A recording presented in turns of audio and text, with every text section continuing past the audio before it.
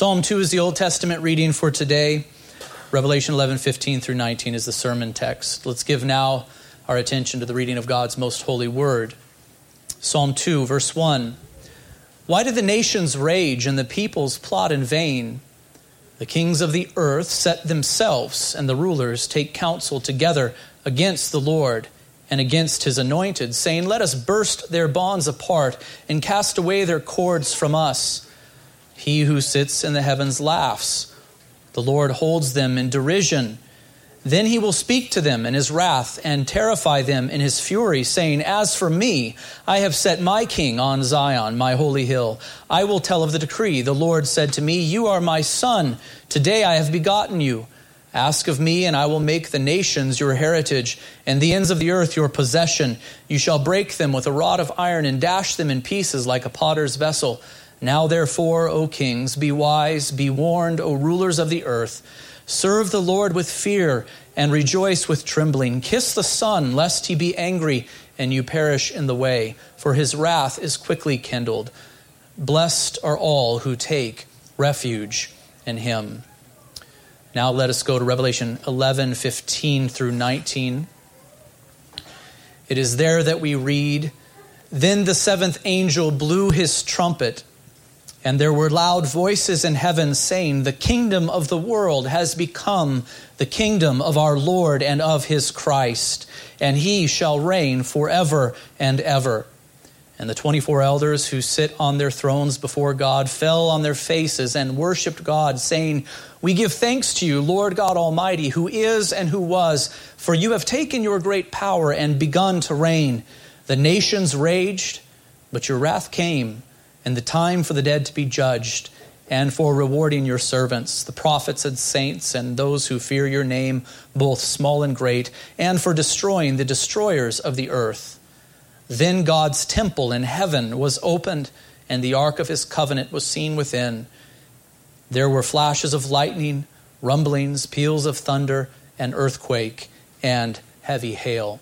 So far, the reading of God's holy word. We do pray blessing upon the preaching of it as well. I wrote a little poem to summarize this passage. It goes like this. The book of Revelation has done it again. It has taken us to the time of the end. When the first 6 trumpets did resound, they revealed how things would be in the here and the now. But when the 7th trumpet by us was heard, it showed how things will be after Christ's return. And what a marvelous sight to behold. All things belong to Christ. His people are safely home. While the angels and saints rejoice on that day, the wicked do wish they could run away. For it is then the wrath of the Lamb will come. The nations raged, but now is the time for the dead to be judged. Then the kingdom of the world will become the kingdom of Christ. No more sin nor suffering, even death will be silenced. O Christian, take comfort in these God-inspired words. May they move you to have Christ as Lord today and until he returns. As I was preparing for this sermon, it dawned on me that you might have forgotten that we were in the midst of the trumpet cycle. It's been some time, hasn't it, since we've talked about the 7 trumpets. Thumb back to Revelation 8:6, just real quick, if you have your Bibles open before you. Revelation 8:6. It is here that the trumpet cycle begins. We read these words, now the 7 angels who had the 7 trumpets prepared to blow them. The first trumpet, you'll notice, was blown in 8:7. The second in 8:8. The third in 8:10. And the fourth was blown in 8:12. And then in 8:13, we read these very important words. Then I looked and I heard an eagle crying with a loud voice as it flew directly overhead. And what did the eagle say except this? Woe, woe, woe to those who dwell on the earth and the blasts of the other trumpets that the 3 angels are about to blow. And so here we were warned that the remaining 3 trumpets, trumpets 5, 6, and 7, would be particularly significant and filled with woe for the earth dweller, which is the way that the book of Revelation refers to those not in Christ. It was in 9:1 that the 5th angel blew his trumpet, and it was in 9:13 that the 6th angel blew his. And with each of these trumpet blasts, something was revealed to us concerning the judgments of God that would be poured out upon the ungodly throughout the church age, in the age between Christ's first and second coming. This is what the trumpets have revealed to us, something of the judgments of God that would be poured out upon the ungodly throughout the church age. And then we came to the interlude of chapters 10 and 11. 5 sermons were devoted to those 2 chapters. And also there were 3 other sermons delivered by other preachers in that time. So about 2 months have passed since you have heard anything about the trumpet cycle. So it's distant in our memories, but I'm trying to bring you up to speed again. Remember that the interlude, particularly chapter 11, gave attention to the question, how will it be for the people of God as they live upon the earth in the midst of a wicked world upon which the judgments of God are being poured out? And so the trumpets themselves reveal something about the judgments of God, but the interlude, especially of chapter 11, is focusing in upon the question, what about God's people in the midst of it? How will they fare? How will they carry on? And the answer given was that though the people of God be trampled underfoot, God will ultimately protect, preserve, and vindicate his faithful witnesses. And remember that near to the end of chapter 11, we were given a small glimpse of the beginning of the end when Christ returns to rescue his intensely persecuted bride and to judge the wicked who are persecuting. 11:12, look there. Then they, that is the 2 witnesses, heard a loud voice from heaven saying to them, come up here. And they went up to heaven in a cloud, and their enemies watched them. And at that hour there was a great earthquake, and 1/10 of the city fell. 7,000 people were killed in the earthquake, and the rest were terrified and gave glory to the God of heaven. Remember, this here is a description of the beginning of the end. It describes when the Lord returns to rescue his persecuted bride and to begin to judge those enemies of him. That is what is described there at the end of chapter 11. Now, friends, notice that with the sounding of the 7th trumpet, here in verse 15, the scene shifts geographically from earth to heaven, and also temporally from the moment of Christ's return to a description of the state of affairs brought about by his return. Do you notice the shift here as we move from chapter 11 and the interlude on into verse 15 of chapter 11 and the blowing of the 7th trumpet? The focus shifts from what happens on earth to what happens in heaven, and the focus also shifts temporally from the moment of Christ's return to the state of affairs brought about by his return. The relationship between 11:12 through 13 and 11:15 through 19, I think, can be compared to the relationship between the story of the Allied troops storming the beaches of Normandy and the account of their taking Normandy. You do understand that it's one event, isn't it?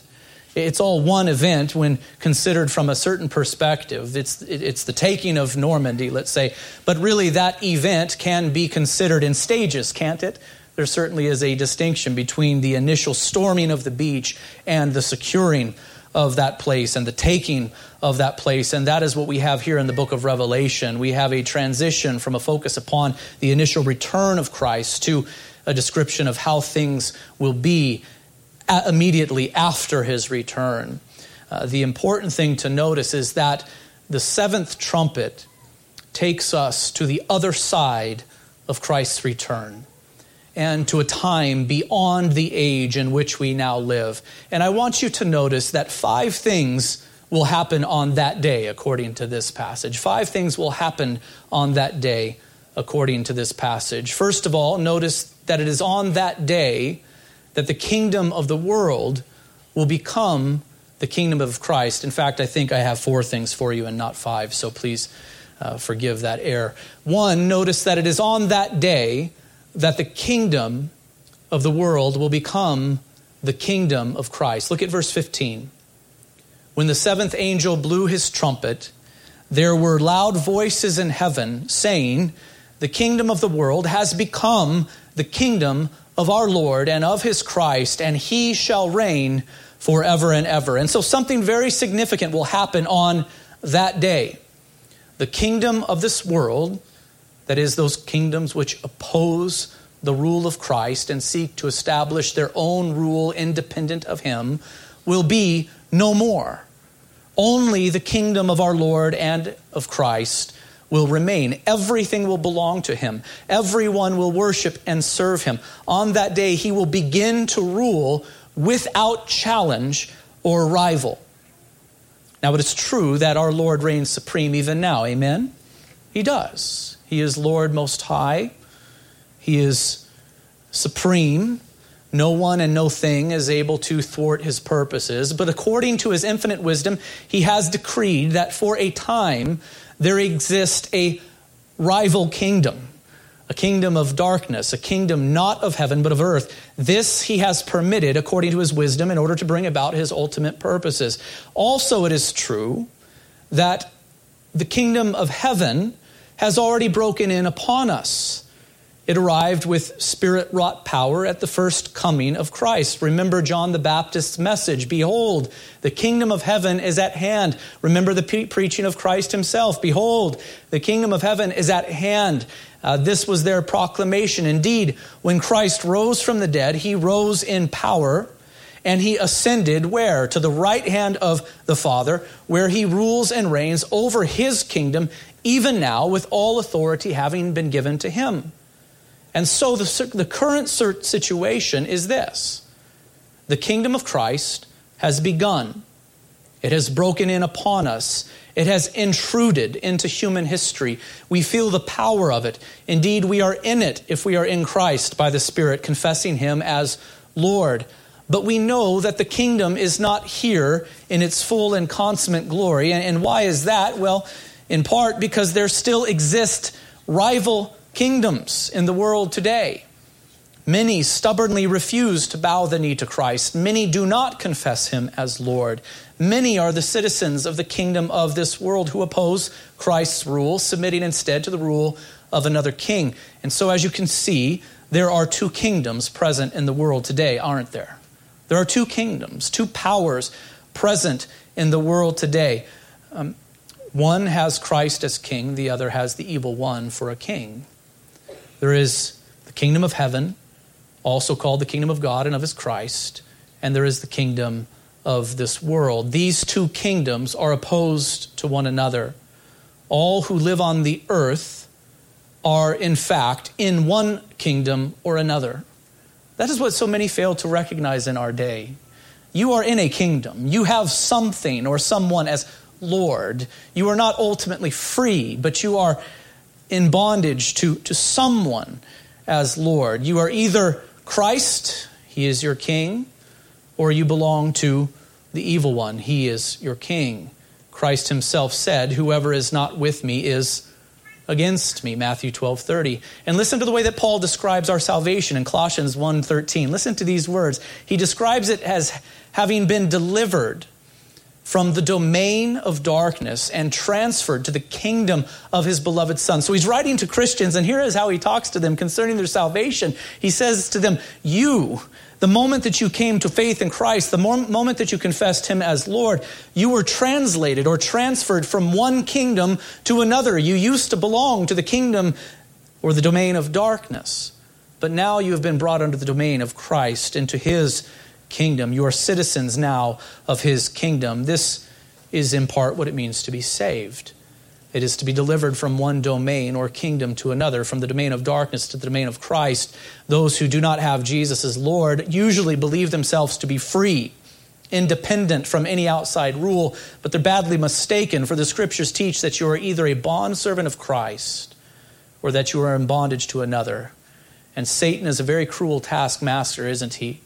He is a liar, he is a deceiver, his end is death and destruction, and he is bent on taking as many with him as possible. But here is the thing to recognize. These are two kingdoms present in the world today. The kingdom of Christ and the kingdom of darkness. Christ's kingdom is here. It is present wherever the church is. It is present wherever men and women are found who have Christ as Lord. But it is not here in its full and final form. This is why, as citizens of this inaugurated kingdom, we are taught to pray for its consummation, saying, "Our Father in heaven, hallowed be your name. Your kingdom come, your will be done on earth as it is in heaven. And so we live in this age, in the kingdom of Christ now, but yet we still pray for its consummation. Lord, come quickly, we say. Your kingdom come in fullness is our prayer. I think Hebrews 10, 12 through 13 sums it up, all in a couple of verses. It says this, "But when Christ had offered for all time a single sacrifice for sins, he sat down at the right hand of God, waiting from that time until his enemies should be made a footstool for his feet." And so this one verse does say it all. These two verses say it all. Christ began to reign over his kingdom when? Upon his death, burial, and resurrection, and his ascension to the right hand of God. That is when he began to reign over his kingdom. But while he rules there, he is also waiting there. And what is he waiting for there? He is waiting until his enemies should be made a footstool for his feet. This is the thing that Revelation chapter 11, verse 15 and onward describes. It describes that day when the enemies of Christ will be made a footstool for his feet. On that day, the kingdom of the world will become the kingdom of our Lord and of his Christ. All will be Christ's kingdom. No rival power will remain. This is what Revelation chapter 11 is describing to us. I want you to notice, and this is very important, that this is not the description of some half-baked, earthly, and sin-prone millennial kingdom. It is not the millennial kingdom of the dispensational premillennialists here, but it is instead a description of the full and final kingdom of our Lord. That is what we have here in this text. Our God and his Christ are said to be Lord over all in this kingdom. All is his kingdom here. And the text says that he shall reign in this kingdom for how long? For just a short time, for 1,000 years? No, but rather forever and ever. It is a myth, friends, that Christ will return in the future to establish some new earthly and sin-prone kingdom that will come to an end after 1,000 years, being brought to an end by a great rebellion, a second fall or something like that. That view is unbiblical, and it comes from a misreading of the Scriptures. In particular, it arises when men assume that the book of Revelation is mainly about our future and that it is to be interpreted literally whenever possible, and that the order, and this is especially true, of the book of Revelation corresponds to the order of events in human history. This is the thing that produces that premillennial scheme. I think I've shown that all three of these assumptions, especially the one about the book of Revelation being chronological in its ordering, are false. This flawed method of interpretation is the one that produces premillennialism. It's the one that produces charts like this one here. Do you remember these? It's the one that produces charts like this one here. You've seen these even recently. It's the one that produces charts like this. Here's my favorite. Do you notice how infinitely complex these charts are? Why are they complex? It's because interpreters, they read the book of Daniel and they read the New Testament and they read the book of Revelation in particular, and they think this book is describing the order of events chronologically. And so they come to the book of Revelation and to a description of this aspect of the end or that. And then they spread those descriptions of this particular event or that over a period of 1,007 years in the case of pre-tribulational premillennialism. And you end up with this very complex system or chart. Here is my chart. There was the Old Covenant, and the Old Covenant looked forward to the coming of Christ and promised concerning it time and time again. He came, didn't he? He was born to a virgin, born in a manger. He lived for 33 some odd years, and he died on a cross. He died, he went into the grave, he rose again, and then what did he do except ascend to the right hand of God the Father, where he rules and reigns now, where he is awaiting the day when his enemies will be made his footstool. We are under the new covenant, aren't we? Not the old any longer. And what are we awaiting for? Some half-baked millennial kingdom that will eventually fall? That is prone to sin? That has some strange mixture of glorified saints with non-glorified saints living together somehow. I don't understand how it could possibly be. No, that is not our hope, but heaven is our hope. The new heavens and the new earth are our hope. And when will they come? They will come when Christ returns. And what will Christ do when he returns? He'll do a lot when he returns on that day. These various descriptions of events that will take place in the time of the end are not meant to be spread out over 1,007-year period of time, but rather we see that the book of Revelation recapitulates over and over again, giving us a different glimpse on the same day. All of these events happen virtually at once. The last day is going to be a full day, brothers and sisters. It's going to be a very busy day. Revelation 11:15 describes the beginning of Christ's eternal kingdom. This is a description of the new heavens and the new earth where all is placed fully under the authority of Christ with no rival. For on that day his enemies will be fully and finally judged. The praise that is heard from the lips of the angels confirms it. Verse 16, and the 24 elders who sit on their thrones before God fell on their faces and worshiped God, saying, "We give thanks to you, Lord God Almighty, who is and who was, for you have taken your great power and begun to reign." That is what happens on this day. The Lord and his Christ begin to reign, not as if they have not reigned at all before, but they begin to reign in this full and consummate sense when the enemies of Christ and the rivals of Christ will be judged and will be no more. On that day, the kingdom of the world will become the kingdom of our Lord and of his Christ. 2, notice that it is on that day that the dead will be judged. Look at verse 18. The nations raged, but your wrath came, and the time for the dead to be judged. Surely the phrase, the nations raged, is meant to remind us of Psalm 2, which was read at the beginning of this sermon. The prophecies of Psalm 2 will be fulfilled most fully on the day when Christ returns.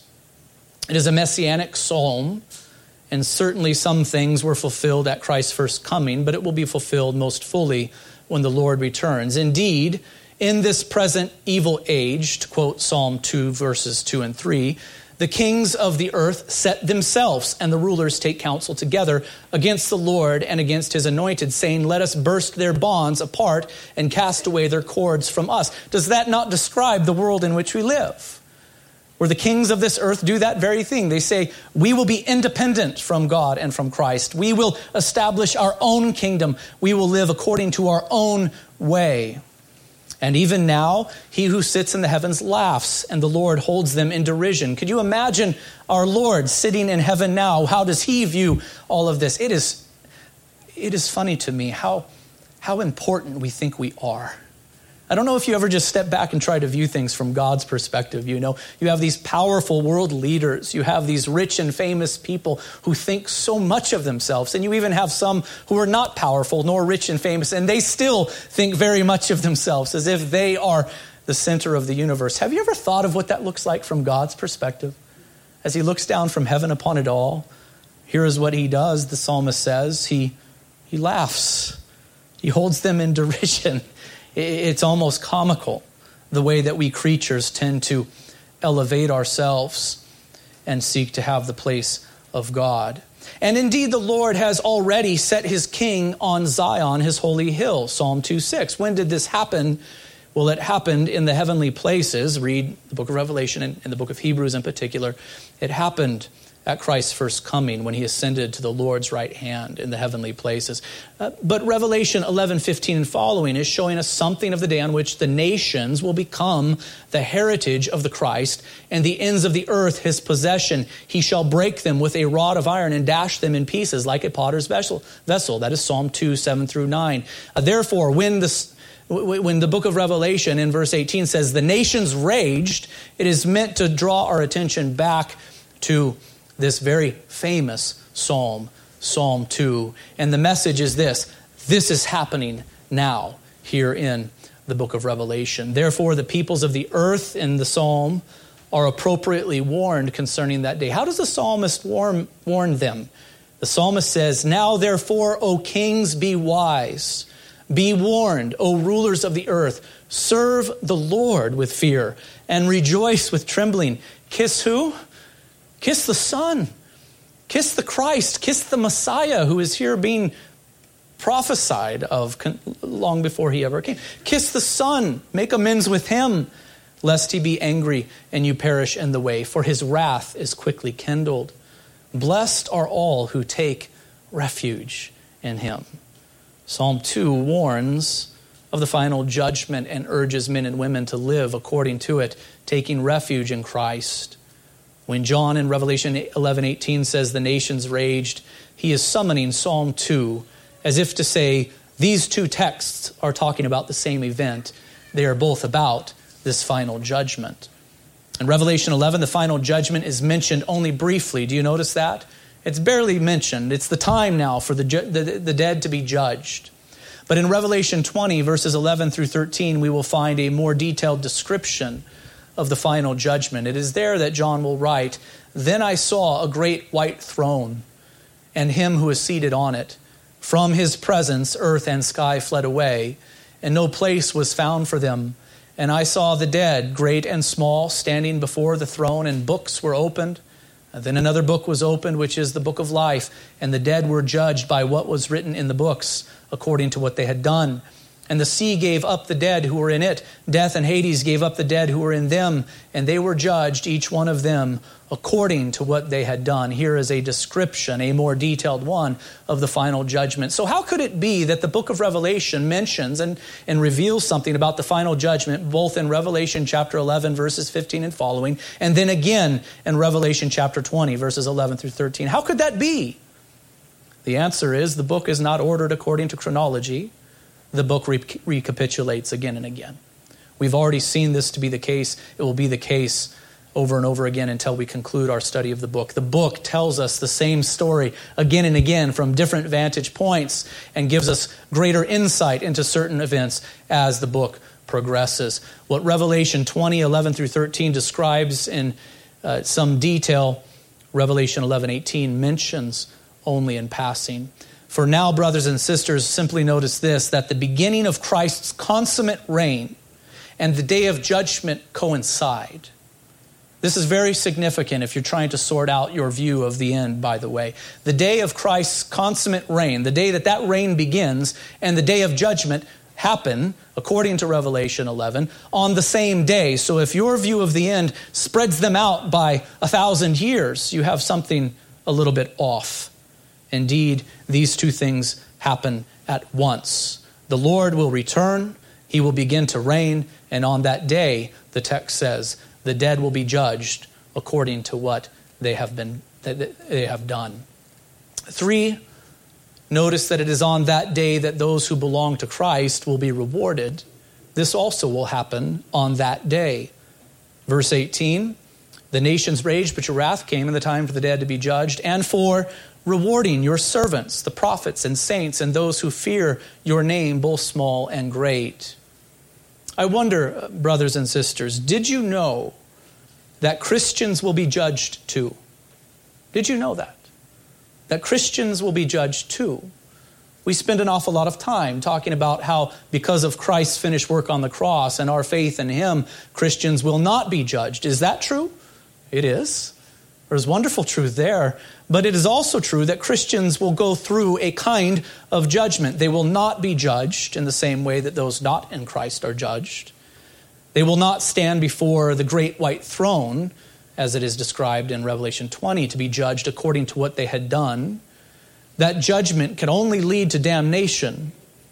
For who could possibly stand through that judgment? No, the one trusting in Christ has had their sins covered by Christ's blood. He paid for their sins, and he has given them his righteousness. So if you are trusting in Christ, you will not be among the dead who are raised to stand before the great white throne to be judged there, for you will already be alive in Christ. Your name is in the book of life. You will not stand before that great white throne to be judged either to damnation or salvation based upon what you have done, because you are trusting in Christ who has done it all for you. Indeed, we should be comforted by the fact that we will not have to stand before the great white throne to be judged unto damnation. We should rejoice greatly in that. We should rejoice that we will not be judged concerning whether we will go to eternal life or eternal death based upon what we have done in this life, because none will stand in the face of that. But I do believe that we should talk more about the judgment of Christians unto rewards. For it is a kind of judgment, isn't it? Wouldn't you agree? Here we are told that Christians will be rewarded on that day. Is that not a kind of judgment, though? For how can you reward someone for something without making a judgment about what it is that they have done in this life? I believe that Christians need to be more sober about this fact, that we will, as Christians, stand before God, not as judge, but as Father, and we will be held accountable in one way or another for that which we have done in this world as His people. I am very concerned that you do not misunderstand me. I'm not saying that we will in any way contribute to our salvation. I'm not saying that our obedience in this life will have anything to do with our eternal destiny. All of that comes down to the question, are you trusting in Christ or are you trusting in yourself? Are you trusting in His righteousness or your own? I hope I am clear there, but I am desiring to make this point. Christians will give an account. We will stand before God, our Father, and give an account for the deeds done in the flesh. This will be a fatherly judgment, not unto condemnation, for there is no condemnation for those who are in Christ Jesus, Romans 8:1.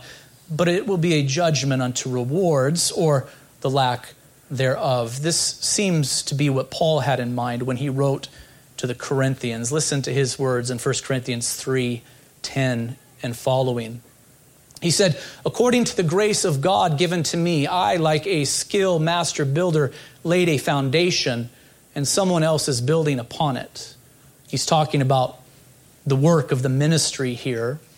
But here is what he says, and here is how he warns. Let each one take care how he builds upon it, for no one can lay a foundation other than that which is laid, which is Jesus Christ. Now, if anyone builds on the foundation with gold, silver, precious stones, wood, hay, straw, each one's work will become manifest, for the day will disclose it. What day is he referring to here? It's the day that Revelation 11 mentions in passing. It's a day that has to do with the saints being rewarded, because it will be revealed by fire, and the fire will test what sort of work each one has done.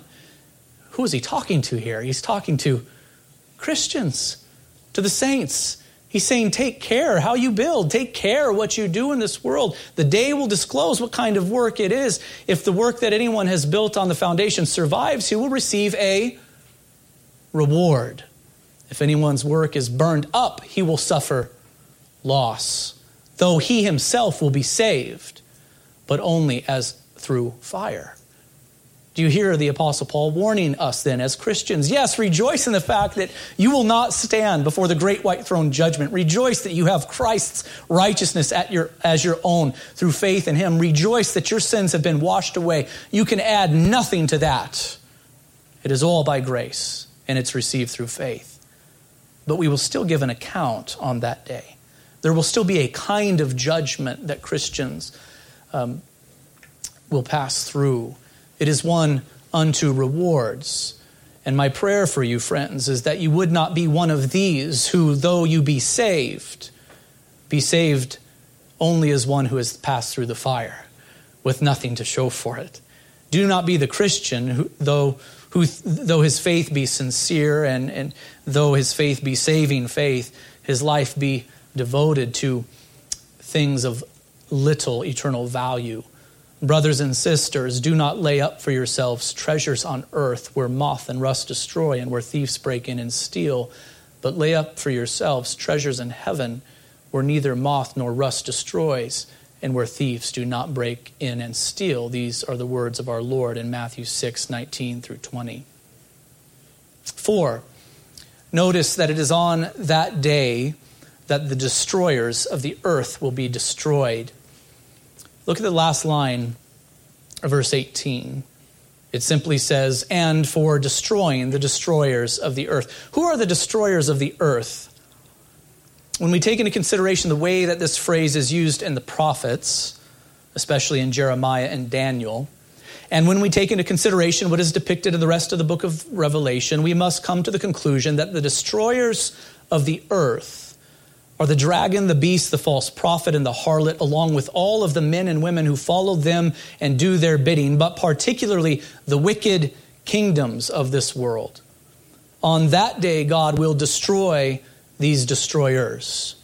God's wrath will be poured out upon those who lead astray the people of God, and they are now destroyed themselves. I do have 5 points. 5, notice that it is on that day that the people of God will enjoy the fullness of his presence forevermore. Look at verse 19 with me. Then God's temple, where? In heaven, was opened. Kind of reminds me of what happened in the earthly temple upon Christ's resurrection, upon his death. What happened to the veil in that temple? It's torn in two from top to bottom, doesn't it? Make that connection. I think it's a significant one. Then God's temple in heaven was opened, and what was seen? The ark of his covenant was seen within his temple, and there were flashes of lightning, rumblings, peals of thunder, an earthquake, and heavy hail. The temple, as we have learned, symbolizes what? It symbolizes God's presence with his people. The ark of the covenant also symbolizes God's presence with his people, and it particularly emphasizes his covenantal faithfulness. God is faithful to his covenant. This vision concludes with John seeing the temple opened before him, and the ark of the covenant is revealed. The meaning is clear. God is now with his people, and his presence will be enjoyed by them in a most immediate way, beginning on that last day. Notice that John also saw flashes of lightning, rumblings, peals of thunder, and an earthquake and heavy hail. This scene is one that appears repeatedly in the book of Revelation whenever the final judgment is in view. God will be a comfort to his people with his presence on that day, but he will judge his enemies. I think to come kind of full circle back to the introduction of the 7 trumpets, it's important to remember that Jericho story. Do you remember it? It's kind of the story upon which the imagery of the 7 trumpets is based. For 7 days, the people of Israel were to march around Jericho, and 7 priests were to blow 7 trumpets, and on the 7th day, they would walk around 7 times blowing their trumpets, and what would happen to the walls of the city? They would lay down flat, and the people would run in, and there would be a kind of final judgment, a typological final judgment that would come upon that enemy city. Here I simply wish to remind you of the central place that the Ark of the Covenant played in this event.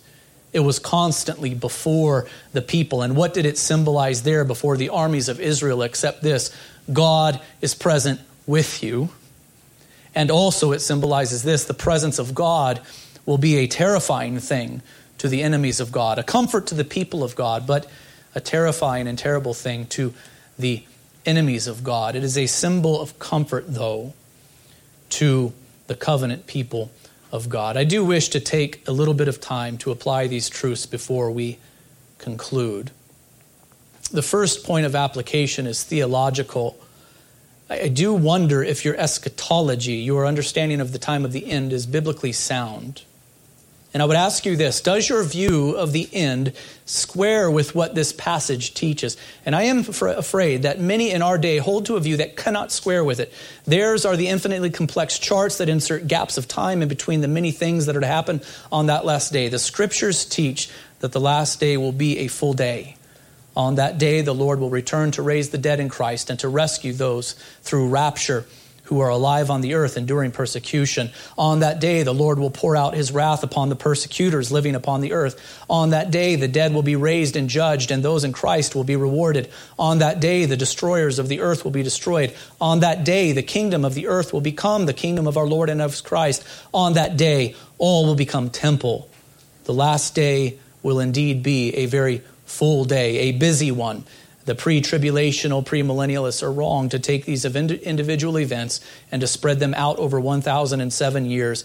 There is an unbiblical system thrust upon the text of Scripture, and it is often found crammed into the gaps. You say, where is the gap of time? Well, it is here.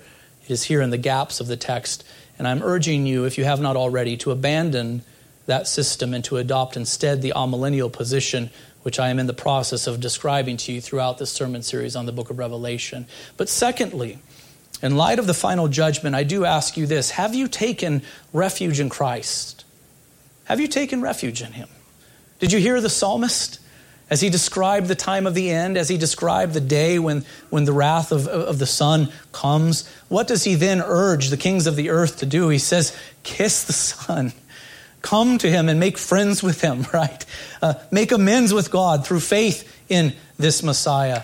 Take refuge in the Christ. And indeed, whenever we talk about the time of the end and the final judgment, should not that be the thing that we emphasize with everyone around us? And should that not also be the thing we ask of ourselves? Have you taken refuge in Christ? A day of judgment will come, and none will stand. None will pass through it. None will be able to live beyond it unless they are found in Christ, being sheltered under his wings, wearing his righteousness as their own. None will be able to pass this final judgment as they stand before that great white throne, the books being opened, and they're judged according to the things that they have done in this flesh. We need to think soberly about these things, brothers and sisters. And if you are not in Christ, you especially need to think soberly about these things. The Lord warned us that when we stand before him, when those who are not in Christ stand before him on that last day, they'll be judged even for every idle word spoken. Have you thought of that? Have you thought of that? That we will be judged, not just for the big things, the significant moments in our lives, but for even the idle words that we speak. Beyond that, the Lord revealed to us that we will be judged even when it comes to the thoughts and intents of our heart. How could anyone think that they will stand before God righteous in themselves on that last day? No, we need to find shelter in Christ. We need his righteousness as our own. Thirdly, I wonder if all of this teaching concerning the time of the end is having an effect upon the kind of person that you are. The Apostle Peter had some things to say about the time of the end. And Peter also expected his teaching to have an effect upon his audience. After talking about the time of the end, he said these words: since all of these things are thus to be dissolved, since all of these things will pass through judgment, what sort of people ought you to be in lives of holiness and godliness? He's speaking to Christians.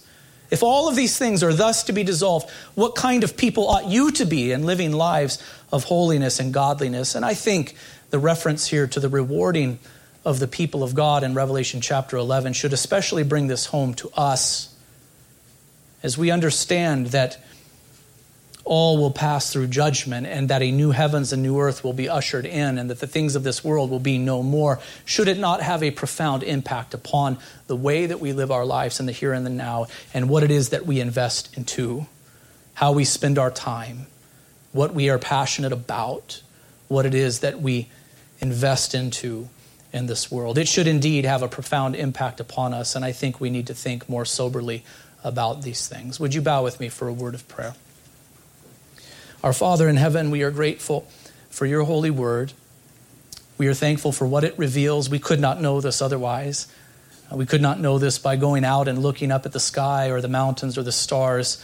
General revelation is limited in what it can say, but your word has revealed it to us. Your inspired word has given us a glimpse into the time of the end, and we are grateful for it, Lord. For now we can begin or continue to order our lives according to these truths. I pray, Lord, for those who have not begun. I pray for those who have not thought about the time of the end, that they would, and that they would indeed begin to order their lives according to these truths. Lord, may the first thing that happens be that they run to Christ for shelter. May they run to him for refuge, seeing that he alone has provided a way of salvation for us. Lord, and for my brothers and sisters in Christ, I pray that you would help us to order our lives more and more according to these truths, that we would think carefully about all that we think, say, and do. Lord, and that we would live in such a way that we store up treasures, not on earth, but in heaven. Help us, Lord, we pray. And it is in Christ's name that we say these things, and all of God's people say, amen.